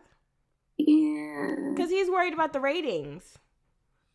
Yeah. Because he asked, so they have done a feature on them on American Maniacs, and he's asking Wayne, because Wayne has come to get permission, right? To do the interview and talk to him and get like his okay. And then Mickey's asking like, oh, like who else have you done like profiles on, and like what were the ratings? Like what were our ratings? And apparently they're like second only to the Manson family, or really Charles Manson. And he's kind of like, I was like, no, not ratings, please. In this day and age, I never want to hear about ratings again. Yeah. I was like, okay, it's a little bit too real now. It's a little bit too real. Yeah. We are laid low by 2020. Oh, God. In the 21st century, honestly. It's just been a bad 20 years. Yeah, we care more about ratings than we do about people. But anyway. I was like, does anybody even realize how ratings work? Because not everybody has a ratings thingy attached to their cable. But, you know, whatever. Yeah. Those proverbial ratings. Yeah, you know. Yeah. And I think, too, there's a psychiatrist, I guess, that has been like interviewing them, and he has classified them as sociopaths. But also he doesn't seem to think that the abuse that they've suffered affects them at all in this classification, which I thought was really weird. I don't know if you have any insight on that. That seemed like a major oversight, like on his part. I kind of like zoned out on that part. Like, by the time I got into like what happens at the end, because so many things happened at that one time. Happens, yeah. I was like, okay, so we're in the prison, and I was watching with Skagnetti and what he was trying to do with Mallory. Ugh. And I like totally missed that part. Yeah, I think it's when Wayne, like, I guess Wayne is getting a lot of footage because, you know, he does a lot of, he's very hands-on in the editing room. And so I think he's getting footage just for either this is previous footage or this is like stuff he's getting for the actual like big special or whatever. So yeah, I think the biggest part about this really is the fact that Mickey says yes, he's gonna do the interview. He shaves his head, which I was like, finally let them strands go. And he also imagines like a big crowd. So that's what I was like, oh, he's still kind of like, he's definitely sane, I feel like, but he's definitely more concerned with the attention that they're getting. And so they have their sit-down interview, and I don't know when or how, but I guess somehow Wayne convinces his father-in-law, who is in charge of the TV station, this is what I got from the phone call, at least, that they should do the interview live, which causes a whole lot of issues later on down the line. So this is a live broadcast in the prison, and he's talking to Mickey, and he's kind of like, I don't know, he's trying to play like his hard-hitting journalist angle, and Mickey basically is saying all this stuff about how he was raised, and there are questions on like, did he murder his father, which I think his father committed suicide. and he witnessed it, so that's already pretty heavy. But he's saying a lot of stuff about, like, I mean, I guess brings up about, like, stuff like nature versus nurture. And he says, like, murder is pretty, like, a pure thing, which is such a creepy thing to, like, hear. And how it's, like, normalized in, like, the animal kingdom and in capitalism. They've just, like, rebranded it as, like, industry. So I was like, ooh. But as he's saying all this stuff, like, like his fellow prisoners are like being radicalized, basically. Like they're enjoying it. As soon as he calls himself a natural born killer, they're like, fuck yeah, and they start tearing shit down. Yeah. And soon it's just riot time. Yep. And then things go left. If shit wasn't going left already, it was it was heading there. Like all the way left. Also, I love how the Coca-Cola polar bears kept popping up. Yeah, I was like, is this supposed to be here? Did Coca-Cola not like kill them for this?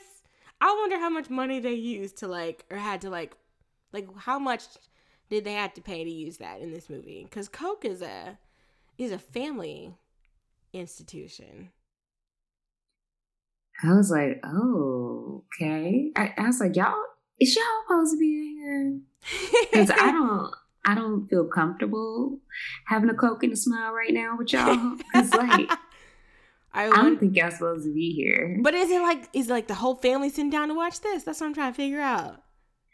I don't know, but I was so like, right, like.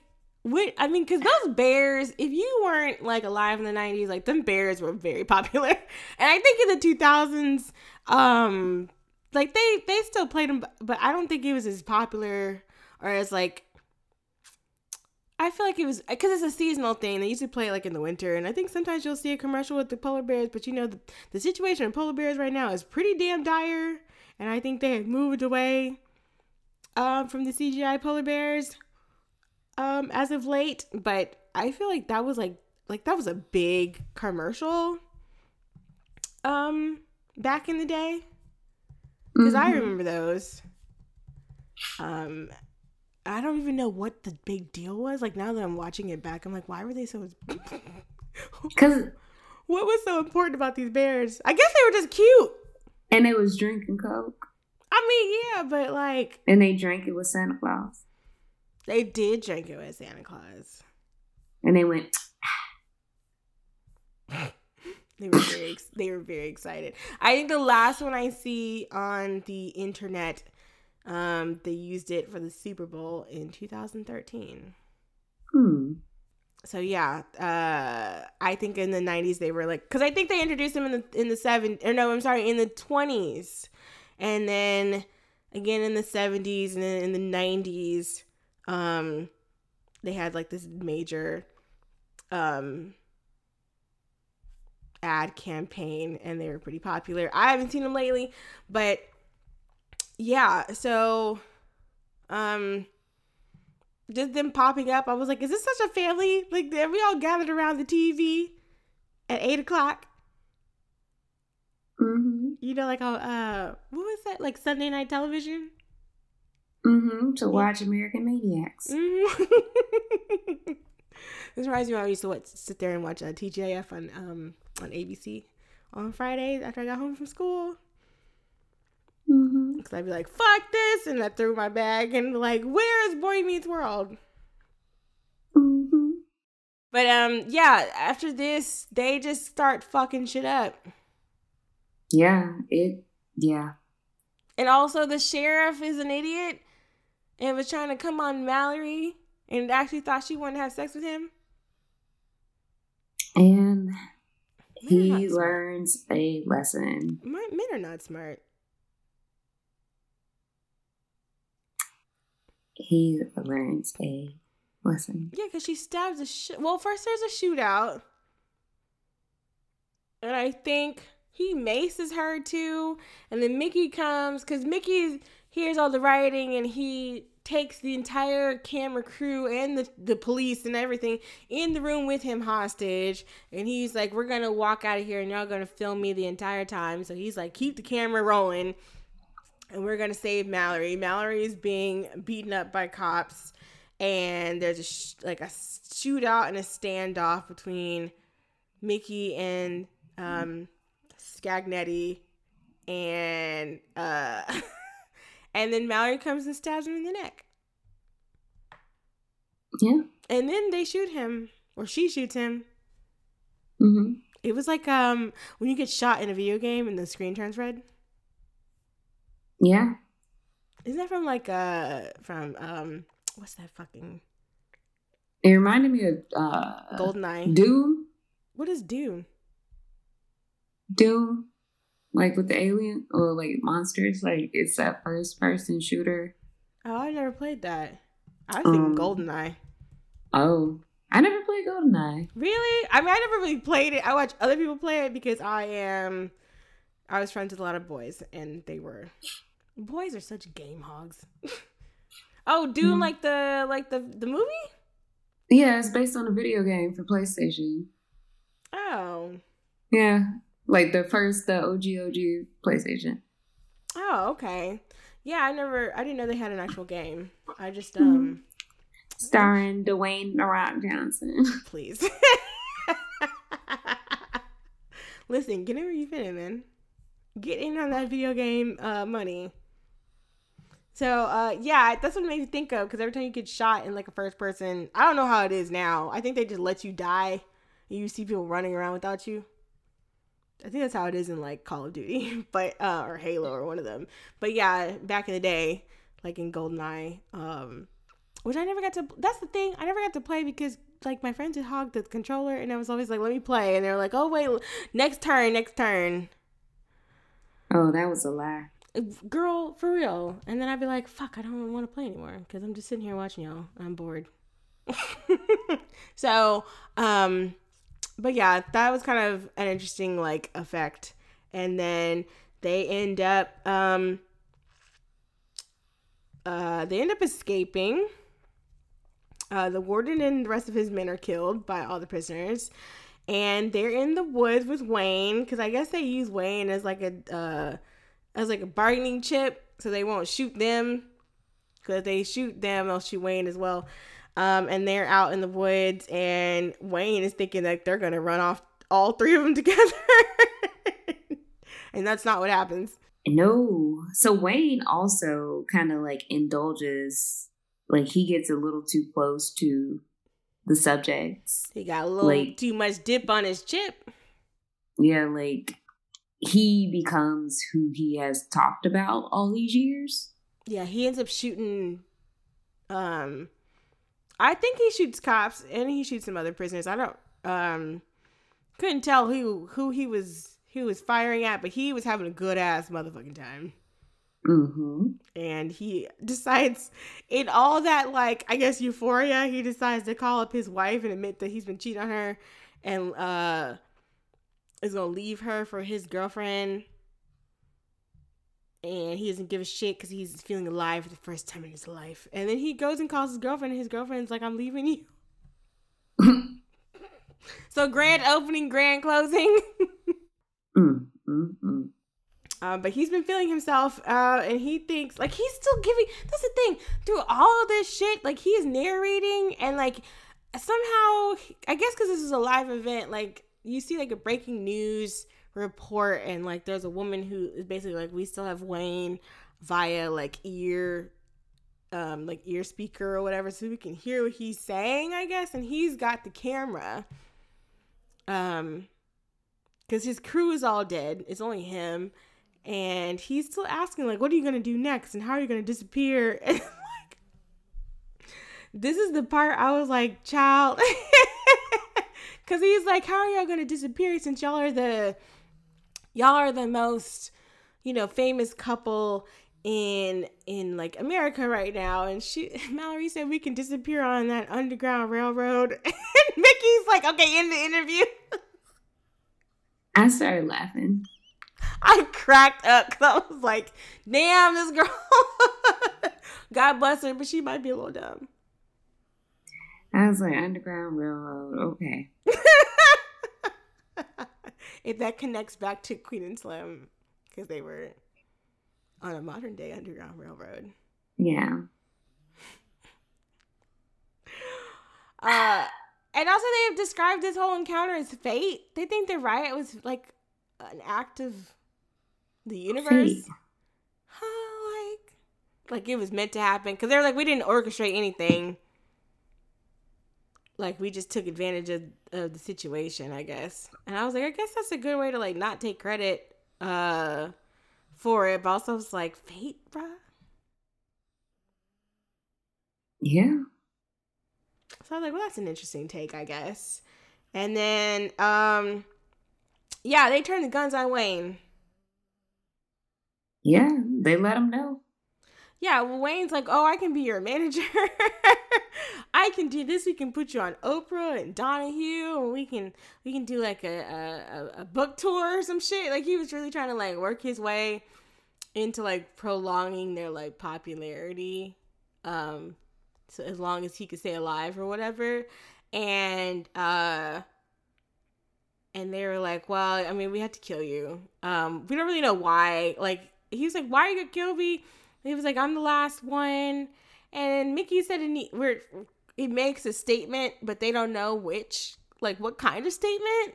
They're just killing them to quote unquote make a statement. I was like, that feels a little too modern for me.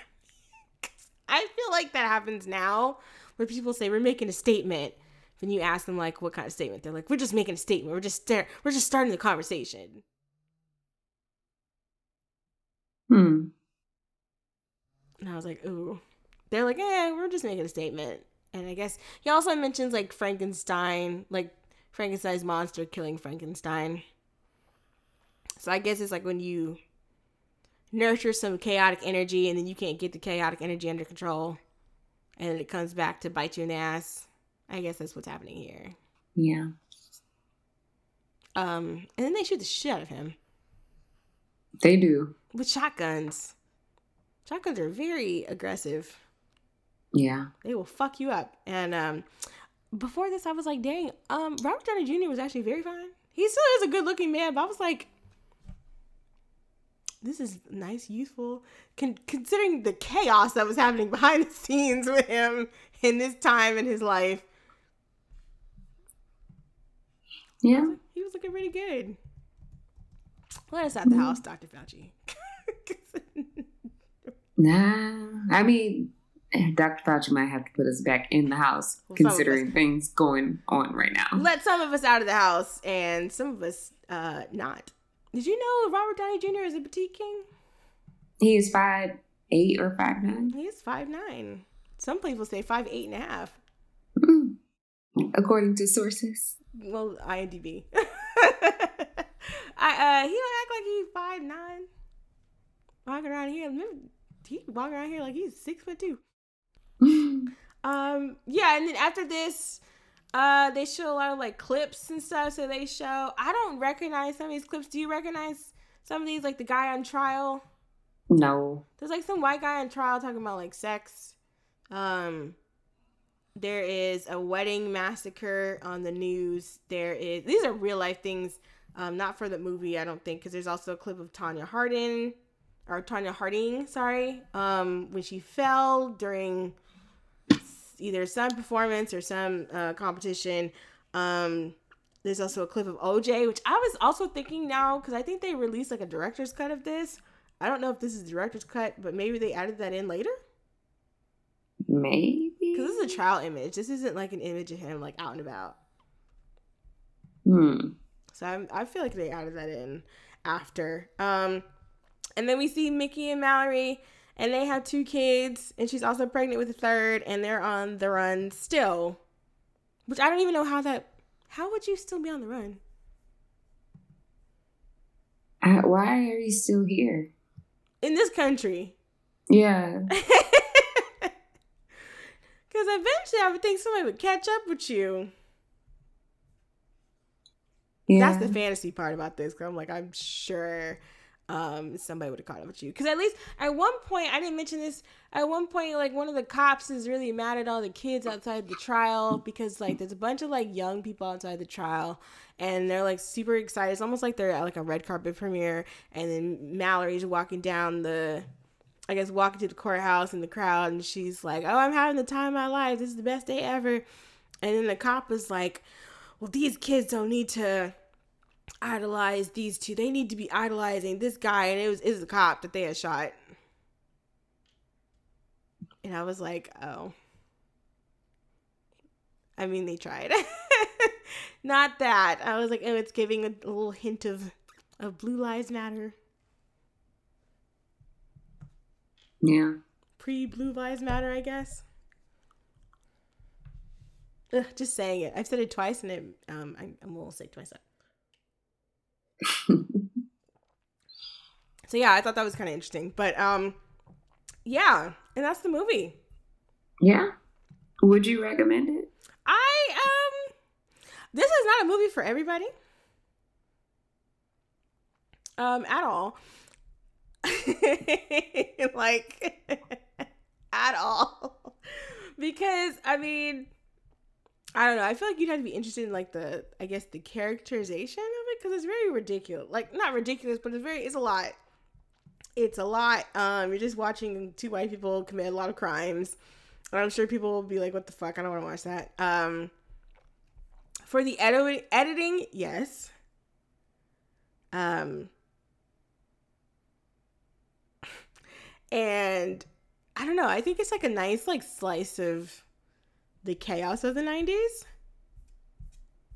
So I guess if you're interested in that, I don't think it's this is like a movie like everybody should watch. But I think if you're looking for a good Bonnie and Clyde type film with a lot of pop culture references, then you might like this.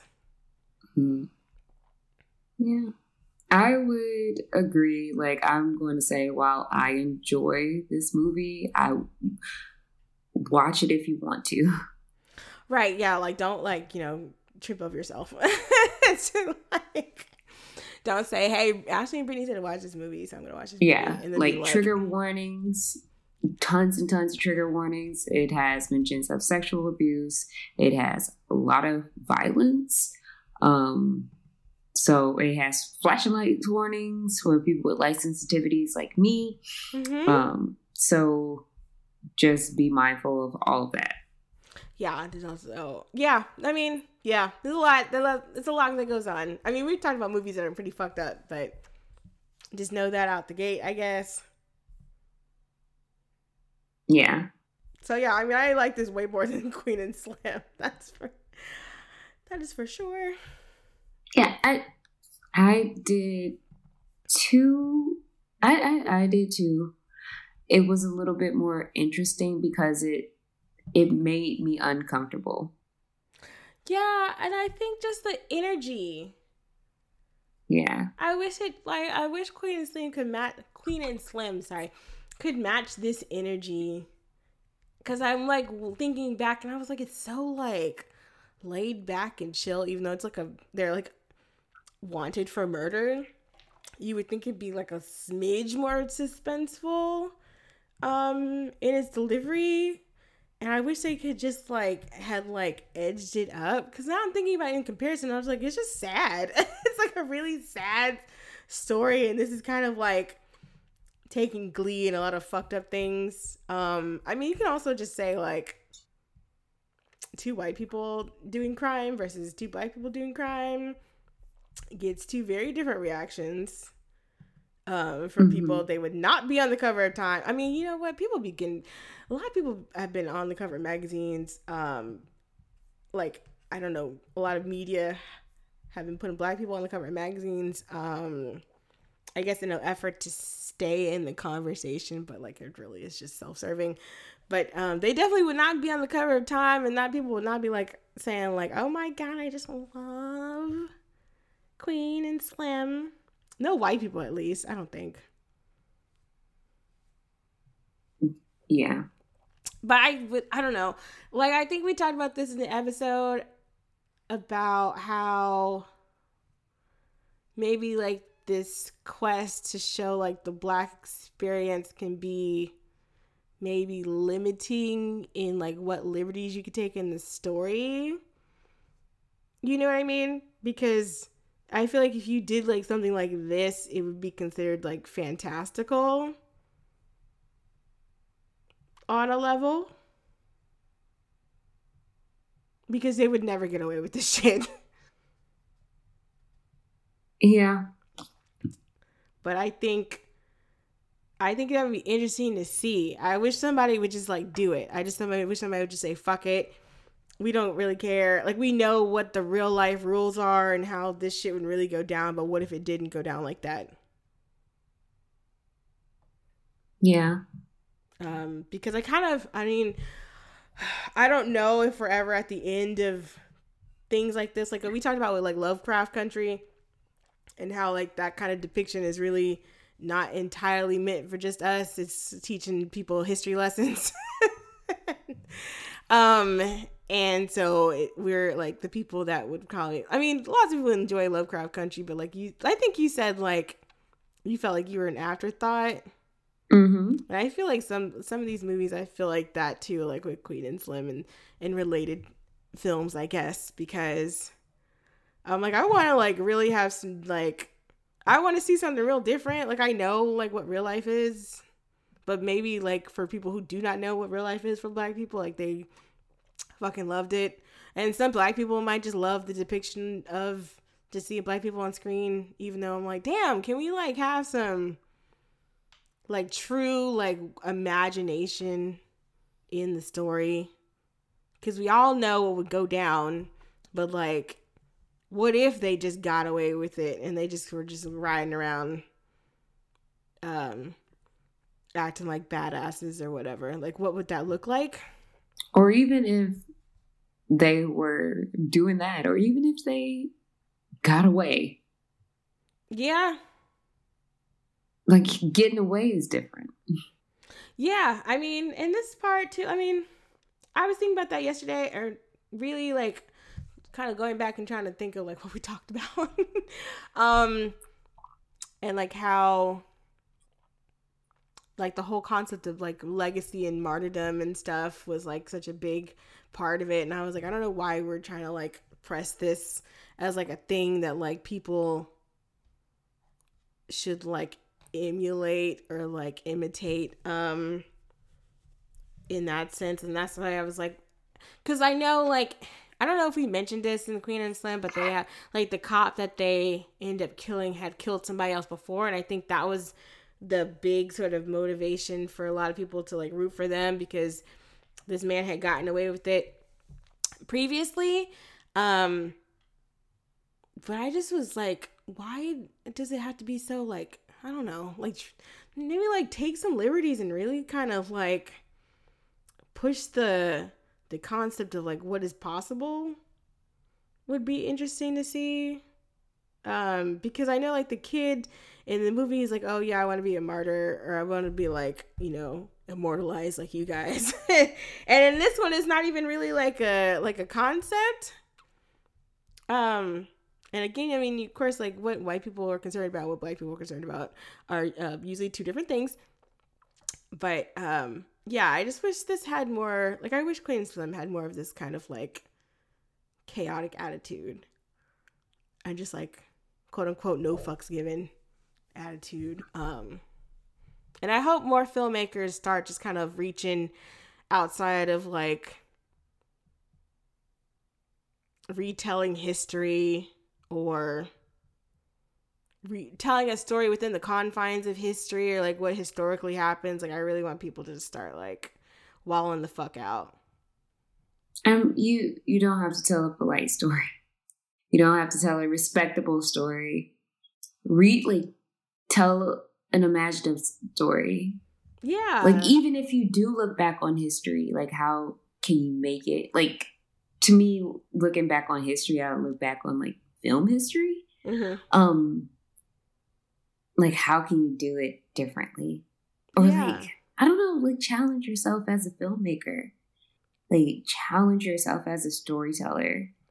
Like, how can you do something differently. Like, just challenge yourself and challenge your audience. Yeah. Like, I just don't. I mean, everybody's kind of obsessed with, like, this isn't a film, this is a documentary. I'm like, oh, God. I want something, like, a little bit more, like, I mean, I guess if you apply it to Black people, it will be fantastical because it's not, like, real life. But, I mean, there's also the movies. Like, it doesn't have to be real life.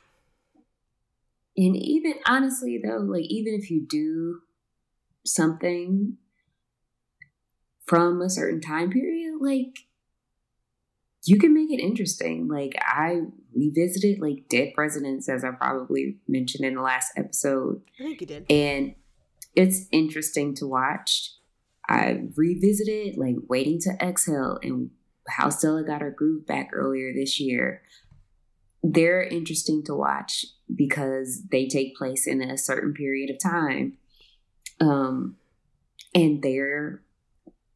they were interesting for their time. And we watched, like, Soul Food for the show, like, and Players Club and House Party and things like that. And they're interesting movies to watch because they do have a place in time. And I don't know, we could get bigger. We could just do different things. I guess that's what we're trying to say. And the reason why I brought it up, because I was thinking about, like, you know how everybody says, like, oh, if Black people were in this movie would never happen. Mm-hmm. But it can. But I hate how that is a thing, because I was like, do y'all realize how limiting that sounds? Like, what can you do? Like, it narrows down, like, what kinds of stories that you believe are possible with Black people in them. I'm like, let Black people be in the weird ass movie with the shit, doing weird shit, and see what happens. Like, and just sad. I mean, it may not be good because we also did, like, Sorry to Bother You. Like, that's a weird fucking movie about a Black person. It's a weird movie, but, like, have you seen anything like that since then? No. But, like, it's challenging.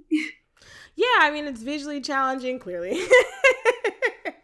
And it's telling, like, it's taking really familiar things that we all kind of know, like, about gentrification and being fucking poor and corporate interests outweighing human rights. But it tells it in a different way. Now, does it go off the fucking rails? Yes. But, like, I think that's kind of what I'm hoping more people in these positions will kind of start. I mean, like, Bad Hair was a fucking weird ass movie, but, like, I mean, that's a start. Did I enjoy that movie? Absolutely not. But, like, the weirdness factor, I think, is necessary. And Black people can get weird. I see weird shit happen on TikTok and fucking Twitter all fucking day. We are a very imaginative group of people. I just don't know why, when it comes to the movies that are greenlit, because I guess it's not enough opportunities to take chances. Like, yeah, that's another thing. You can, like, certain directors can make a mess of a movie and get another chance, whereas, like, a Black director won't necessarily have that opportunity again. Yeah, that's true. I hope there's somebody out there that really wants to make some weird shit, though. Like, where are you? If you got something weird, like, really weird, give us the shit. Give us the shit, the doo-doo, the poopity pop. Please. Why is that movie? I'll never be over it. I'll never fucking be over it. And also, too, I don't want to classify, like, Natural Born Killers as weird necessarily. I just think it just takes something that's very... Like, Bonnie and Clyde is not a new concept by any stretch of the imagination. I don't know how many Bonnie and Clyde type movies there are, but I just think that this is like this kind of entire, like, it just comes together better in a way that I wish Queen and Slim had just kind of, like, you know, stretched its legs a little bit more. Yeah. I believe in y'all. Give us the drama. Give us the heat. Yeah. So, but yeah, I mean, I'm pretty sure I went off on the original tangent that I had gone off originally. But, yeah, in short, just, yeah, if you watch this, shit's chaotic. Don't blame us if you, are susceptible to flashing lights. Consider not watching this. Maybe. Be careful, girl. Can you watch movies with, like, how do you deal with that? I have a question. How do you deal with that? Who, me? Yeah. As a person who has issues with flashing lights. So, I don't think I've talked about it on the show for real. Oh. So, take a moment to tell everybody who's listening that I have a disability. I guess that's what it would be classified as. Yeah, it is a disability. So, I have chronic migraines. I've talked about those, but they're severe. So they can be triggered by flashing lights. So I have to be very careful. So for example, one time when I went to see It, Part 2, which was very upsetting because it has flashing lights and the movie was trash, got very ill. So I wish I had known beforehand. Didn't you love Bill Hader? I mean, he was all right. I'm just kidding. He was all right. I'm just fucking with you. Don't tell. I'm just fucking. But like, putting flashing lights warnings on movies is important because had I known, and if I known the movie was garbage, I wouldn't have gotten sick. But like, in the theater, it's a little worse because it's dark, and when the lights flash, like, closing my eyes won't help. It sure won't. Because you can still see it because the whole theater is dark, and it's just like bloop bloop bloop bloop bloop bloop bloop. Yeah. But at home, I can have like the lights on, or I can like pause the movie and watch it in better conditions, or I could fast forward it through to a different point where the flashing lights have stopped. Okay. But it really depends. Sometimes if it is not as intense, it's not as bothersome. Like if it's like a quick flash, it's okay. But if it's like, for example, Tales from the Hood, that particular scene, like I had to fast forward it the last couple times I watched, because that's too long.